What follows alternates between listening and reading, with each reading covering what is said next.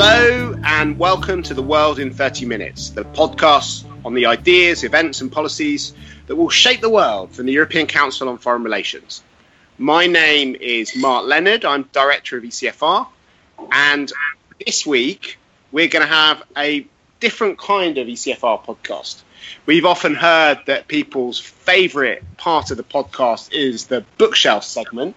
And this week, rather than squeezing that in at the end, as we sometimes remember to do, the entire podcast is an extended bookshelf segment. And if you listen carefully in the background, you'll hear the lapping of the waves of the Black Sea against the rocks of Bulgaria. And hopefully that will create an atmosphere where people will be dreaming of books and summer reading.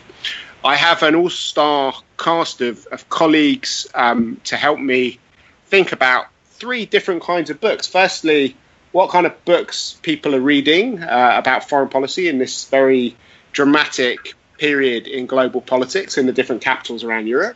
Secondly, what kinds of books my colleagues think we should be reading to understand the world we're in. And thirdly, if people aren't that interested in the world but are in search of escapism, what are the best things to read to get away from it all for a few hours and forget about Brexit and Donald Trump and the rise of ISIS and the terrorist attacks that are floating through Europe and all the other horrible things that have been keeping us awake at night for the last few months, and which will no doubt return when the holiday season is over.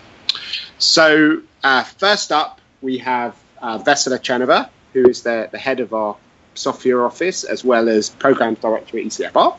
We also have Silvia Francescon from Rome, head of our Rome office. We have from London Ulrike Franke, who is the researcher behind the podcast, but is also been looking at what French and German people are reading, as well as her own studies. From Madrid, we have Borja Lacheras, who is the head of our Madrid office. And also sitting here in Bulgaria, we have Ivan Krastev, who's a board member of ECFR and the chairman of Liberal Strategies. So the Centre for Liberal Strategies, even. So given that we're in Bulgaria, maybe start with you, Vesela. What are people in Bulgaria reading about the world that we're in? It was very interesting for me to find out that number one most read fiction book is a book by Oriana Fallaci. It's called The Force of Reason, and it's the second book after 9/11 that she wrote. It's about how Islam is seen from her perspective, what kind of, not religion, but ideology it is. And in her view, how receptive Europeans have been and how dangerous, in her view, the penetration of Islamism has been in Europe. This book, as I said, was written in the aftermath of 9/11. And she basically claims that Europe is in danger and that Europe has no guts to cope with Islamism and is being infiltrated. This book caused a lot of discussions back then, I remember, in the US and in Europe, but it's very interesting that the Bulgarian readers seem to be rereading it now. It has been translated, a new edition of it has come out, and both this book and Rage and Pride have been on the top of the non-fiction best-selling books. Wow. So what's Rome reading, Silvia? Yes, there's not much foreign policy in the favorite books of Italians, as always, but I found some interesting things. First of all, we have a book from Lucio Caracciolo, who is the director of the geopolitical magazine Limes in Italy, and co-authored with Massimo Cacciari, former mayor of Venice, and it's called Without War. But actually, it says that we are very, very close to different kind of wars. Now Europe is again surrounded by conflicts, as we know, but there is a very important war perhaps that we are going to fight, and that is the cultural one. And actually it is based on the assumption that war could regain its ancient crucial nature. So it looks at the concept of war from different perspectives, including historical, geopolitical, philosophical, literally. And actually, perhaps we are not encountering revolutions in the world, but rather wars. So this is something that it's among the top 100 books in Italy. And then we have something more, perhaps closer to the very, very last hours, like The Fever of Trump, an American phenomenon, written by Mattia Ferraresi, who is a journalist. And he makes he tells basically who is Donald Trump, and talks about Trumpism, and about this man who speaks a very, very simplified language of tweets, maximum tweet extent, things like that. And the closer we get to the elections, I think the more this book is going to be read, because the fever is getting pretty high, especially in terms of being worried about who is going to win these elections. And then we have something more, also more on what is very important dear to Italy. It is a book written by Valerio Calzolaio and Telmo Pirani. It's Free to Migrate. It's called Why We Always Move, and That's Okay. And I think it's an important book, and it explains how humans evolved also thanks to migration. And this is why, this is one of the reasons why it's good to guarantee the freedom to migrate, especially when you have wars, climate change, political, social, economic emergencies, and there is a sort of a forced flow. And it means, of course, that we must protect the right to remain in the country, but also to have this open mind and freedom to migrate, and that's okay. It's not so terrible. Another book that has been pretty much read in these days in Italy is a book called Infiltrated in Molenbeek, My Investigation in the European Cradle of Islamic Terrorism. And no surprise that people are looking at this phenomenon, of course. And it's called The Little Molenbeek and Saint-Jean. It's called The Little Morocco of Brussels. And it is a sort of lucid report of the months spent by the author, who is Hind Fahini, is a Moroccan origin journalist, in the heart of the European Islamic radicalism, if you want. And it talks about the surrounding, about the place, how women are forced to silence, and the invisibility, and their invisibility by the burqa, the recruiters committed to seeking new recruits for the conflicts in the Middle East, etc., etc. So this is another thing, another book that has been read by Italians. Great! Wow. So Italians seem to be pretty into foreign policy compared to certainly Brits. I'll come to the British bestseller list a little later, but. Ulrika, you were looking at both the German and the French best-selling list. What's being read in Berlin and Paris at the moment? Yeah, I thought it was really interesting what Silvia said about books on refugees, because at least last year, and especially over Christmas last year, loads of books I saw were on refugees in Germany. That seemed to have dialed down somewhat. So what I found quite striking, if you look at the non-fiction best-selling list in Germany, the first 5 books or so are all very much not on politics. So just, the kind of first titles are The Soul of Animals, The Secret Lives of Trees, the Dalai Lama. So I feel that in Germany we're kind of living through some kind of Biedermeier period where we're looking at the nice things in life rather than politics.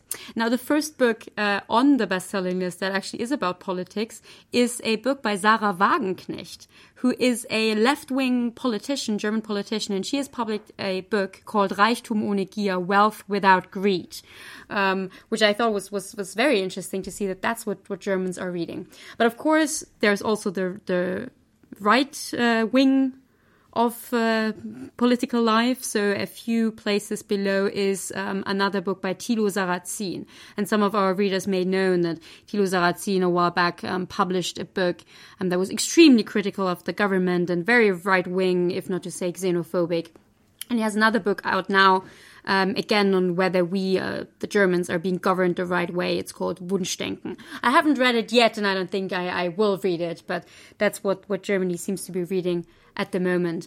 And another observation I had is that, at least, over the last few years, we had quite a lot of World War I literature. And especially in that, I find quite interesting a book that's called 1913, the summer of the century. And here it is very much about, how does it feel living in a world that is on the brink of war but not knowing it yet? And I always felt that tells you something about how Germans may feel, that we see bad things coming but don't really know what they are. But the French, they know what the bad things are, don't they? What's France reading? Yes, the French seem to know what the bad things are, or at least they are discussing it a lot more and really, well, there are a lot of disputes going on, really. So, first of all, the striking thing about what the French are reading is that Nicolas Sarkozy, so former French president and maybe future French president, has a book out, La France pour la vie, which I assume is pretty much a campaign manifesto. And his book is on the 5th place in the French best-selling list, so that may tell us about who will win the election, maybe, I don't know. What I find interesting in the French debate is that they have been discussing quite a lot the link between Islamism and terrorism, much as how Sylvia described it. There has been kind of a conflict between 2 authors, Gilles Kipel and Olivier Leroy, that they can't agree on what role Islam as a religion actually plays within terrorism. So whether we should blame terrorist attacks in France or elsewhere in Europe on Islam as a religion, or rather on our inability to integrate young Muslim or just kind of young foreign people. And that has very much dominated the debate. So their soundbite is it about the Islamization of radicalism or the radicalization of Islam? Okay, great. So, Borja, what are people reading in Madrid?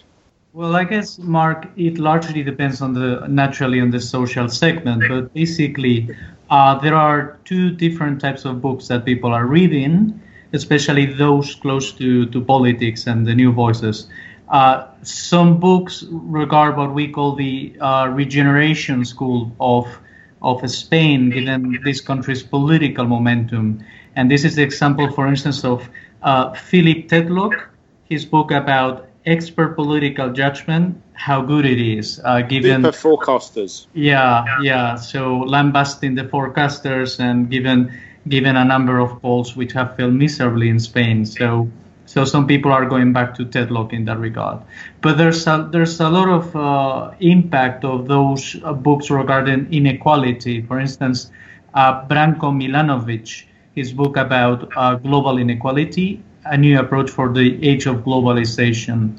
And lastly, still within this first school, you have Victor Lapuente, who wrote a great book called, in English, it would translate as The Return of the Shaman. That is a criticism of populism and different options to still push for a progressive agenda. So these are the books that are being read out by people interested in politics and in political circles. But then in foreign policy, books which are proven to be influential are those with regard, for instance, Syria and the mass migration. In this regard, you have, for instance, a book called The Syrian Maelstrom by two journalists, Javier Espinosa and Monica Prieto. Javier was abducted by ISIS, and he was released some time ago, so he shares a little bit experience, but the book dwells on the whole Syria conflict from the beginning of the peaceful protest through the radicalization through ISIS, etc. Then another probably impactful book will be Éxodo by Domenico Chirico about the mass migration, and this is a journalist that the trip between Northern Africa and Italy in one of these boats crammed with migrants, and he shares experience. So it's about mass migration. And lastly, now that Europe is again in a process of soul searching and trying to chart a new way for the European project, we just took note recently of a book called The Search for Europe, Contrasting Approaches, which covers a little bit of everything from economics to foreign policy. And it includes, amongst others, Javier Solana. Great, thank you very much. So I'll tell you what Britain's reading a bit later on, but before we do that, Ivan Krastev has been looking at what Russians have been reading, which might be even more apocalyptic than what the French are reading, I suspect. No, I do believe that Russians are now in a post-apocalyptic mood, because before the end of the world was happening only to them, and now it's shared.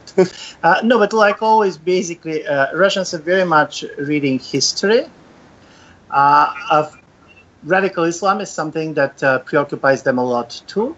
But what is also interesting is the major challenge that the Russian political public now is facing is what kind of books to read about the 100th anniversary of the October Revolution, the Bolshevik Revolution.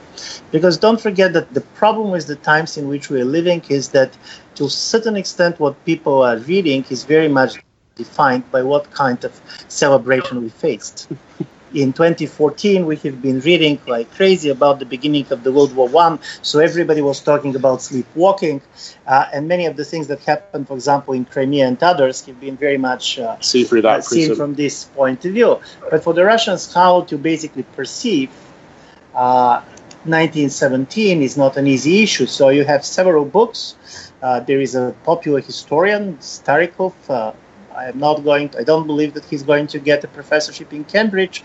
But for example, he came with the view of the Bolshevik Revolution, which very much looks like the interpretation of the Maidan in Kiev, which means that it was a special operation, and this time not of the German general staff, but of the British intelligence, who tried to clash Russians and the Germans, which otherwise are natural allies. So you have a lot of history books, but most of his history books are the way to interpret what is happening in Russia in the world today. Okay, so now, so I've been looking at the main, most influential best-selling list in the UK, which is the Sunday Times bestseller list, and there's only one non-fiction book in the top 10 non-fiction books that is not about diet, food, slimming, or a colouring book.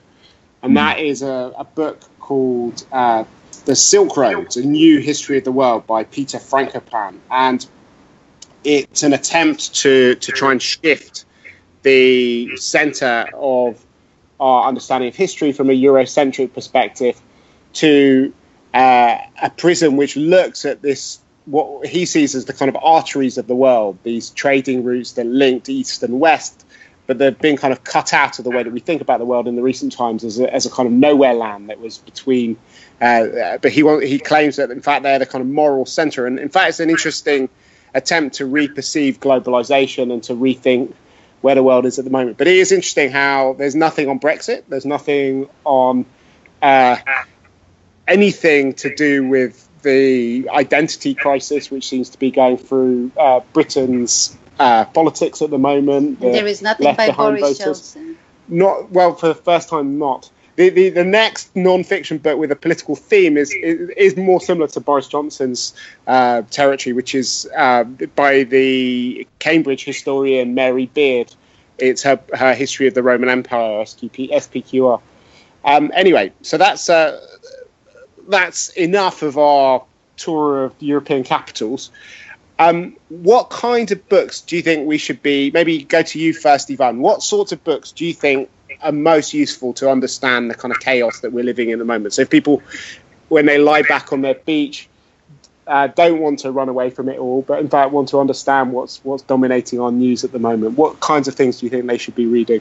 What are you going to be reading as well? No, listen. First of all, I do believe during the summer reading mystery books is always better, because better read the real mystery books than try to make a mysterious interpretation of anything that is happening around.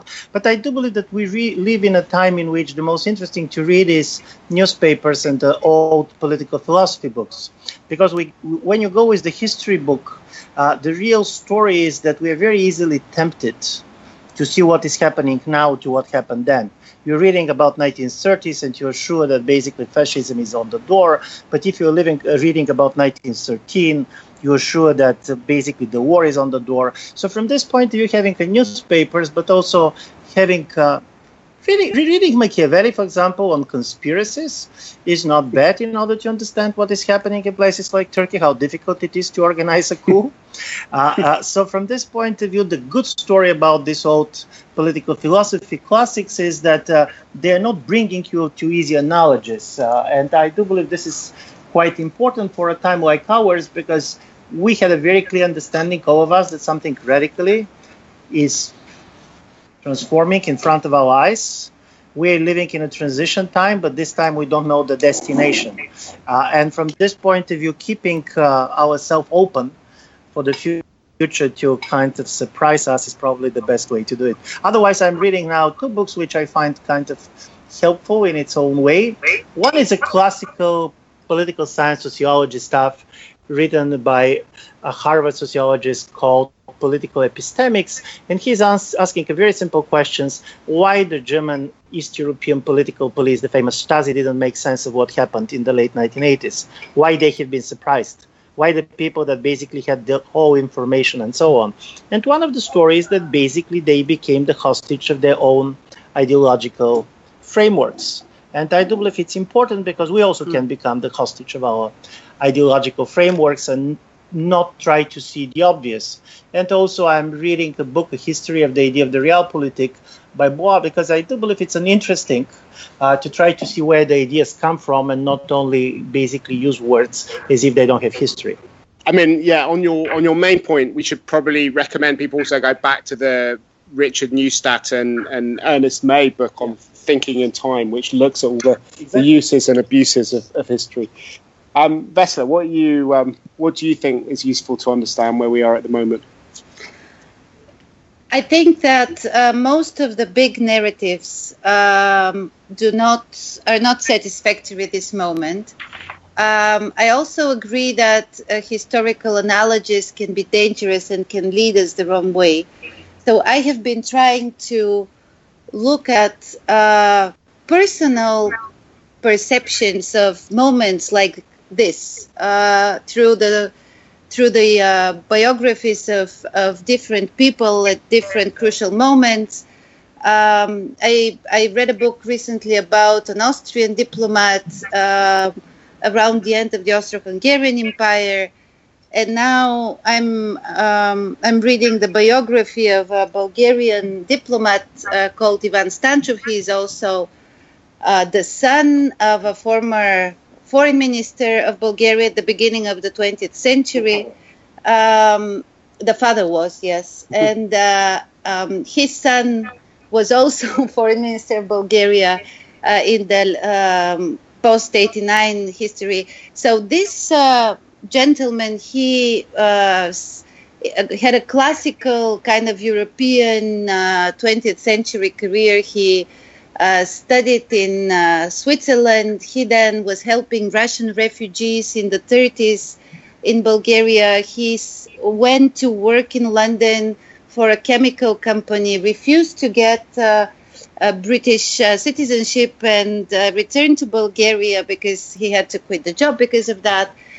Became a diplomat himself, and after 45, being having been called back by the authorities, he of course refused wisely to return and went to the US, where he got a ranch and started doing agriculture. So this was his own way of coping with this huge change that had occurred. Okay, so Borja, what are you reading to understand the status quo, or the or not status quo, the changing world? Well, I think any book of George Orwell, will be helpful nowadays. But if we don't go back to Orwell, and I think we should, we can always go back to Tony Judt and read his Ill Fares the Land, which is a really good analysis of the crisis and the crisis of political projects, collective political projects in general, or his most recent compilation, When Facts Change. Otherwise, I will definitely recommend Timothy Snyder's Bloodlands, about pretty much the massacres and the killings in Eastern Europe during Stalin and Hitler, precisely in order to avoid these conspiracy theories which are so popular nowadays about facts in Eastern Europe and war-related scenarios. Okay, what about you, Sylvia? Yes, I do think that in a world of chaos, we should not lose track of some of the hot topic in the world, but that have been somehow forgotten because of everything we know in our neighborhood. And I think one of the biggest challenges in the world today is the environment and climate change. So I'm very, very passionate about this, and especially I do think that the more I work in the field of foreign policy, the more I understand that sometimes, pretty often, I would say, businessmen and women understand the world better than politicians. Actually, they understand what has to be done in the world before the politician arrives to understand it, because they have the vision, but they also have the pragmatism how to do things. And I'm reading this amazing book, which is called The Responsible Company, written by Yvon Chouinard, who is the founding father of an amazing company I will not make the name of, but has been defined as the coolest company in the planet by Fortune in 2007. And it defines the element of responsible business. But the amazing thing of this company and of this book is that is a real model and influencer, is a real change maker, if you want, and has been influencing many, many businessmen and women in the world. So it helps also these business people to go through economic changes and challenges in order, but also with a view of reducing environmental footprint.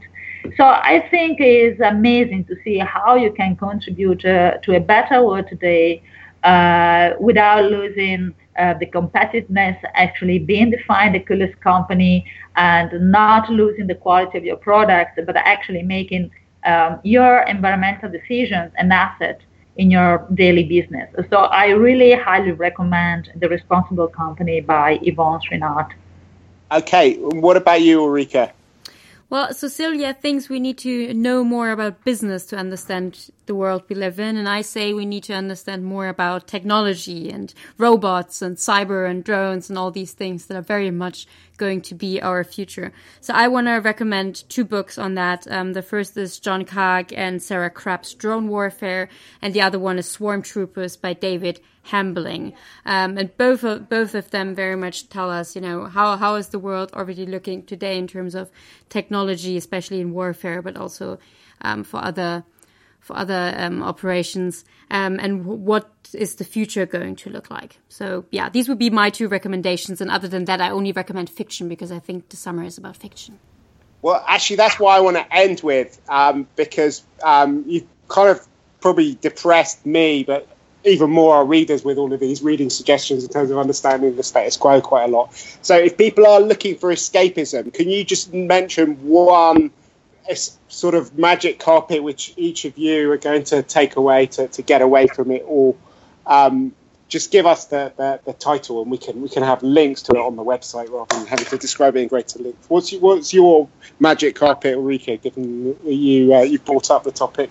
Yeah, my magic carpet is and has been for a very long time a book by Stefan Zweig, Sternstunden der Menschheit in the original German, and I looked it up, and it is Shooting Stars, 10 Historical Miniatures in English. Very much recommended. Sorry, it's a wonderful book, but I'm not sure it's totally escapism.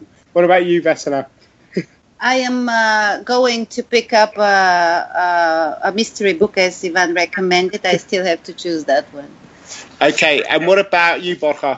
Yeah, definitely. Escapism, I will recommend Jack London's Star Rover, about this prisoner who will enter a state of suspended animation and go back to past lives. I will definitely recommend it.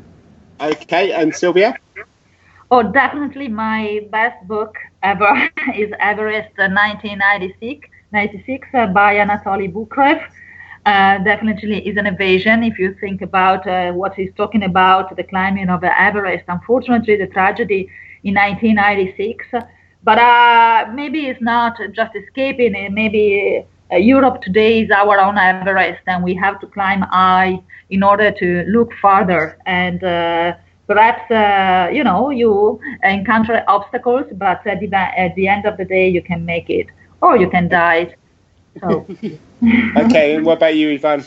Listen, any second level mystery book works because this is the rational world which we're hoping for. Because what is good about mystery books is at the end of the day, rationalism prevails. So don't go for fantasy, don't go for horror. I'm reading something which is called Murder in La Fenice. If you're going to tell me this, I'm going to recommend it. It's not better than others or worse than others. But if you want to escape, get second-hand, second-level mystery book, and you're going to enjoy the summer. And I the last few summers have had a bit of Philip Roth as part of my process of decompression. So I'm going to read another Philip Roth novel, American Pastoral. Anyway, I hope you've enjoyed this. If you have done, please tell your friends about it through Twitter, through Facebook. Write something on our Facebook page. Give us a rating or review on iTunes or SoundCloud or Mixcloud or whatever platform you're using to listen to this podcast. We will put links up to every single one of the books that we've recommended on our website, which is www.ecfr.eu/podcasts. I hope that you enjoy your own summer reading and that you get some time off to escape from the depressing geopolitical events that we're all coping with on a day-to-day basis. But for now, from Ivan Krastev, Vesela Chenova, Ulrike Franke, Borja Lacheras, Sylvia Francescon, and myself, Mark Leonard, it's goodbye. The researcher of ECFR's podcast is Ulrike Franke, and our editor is Catarina Botel Atinaro.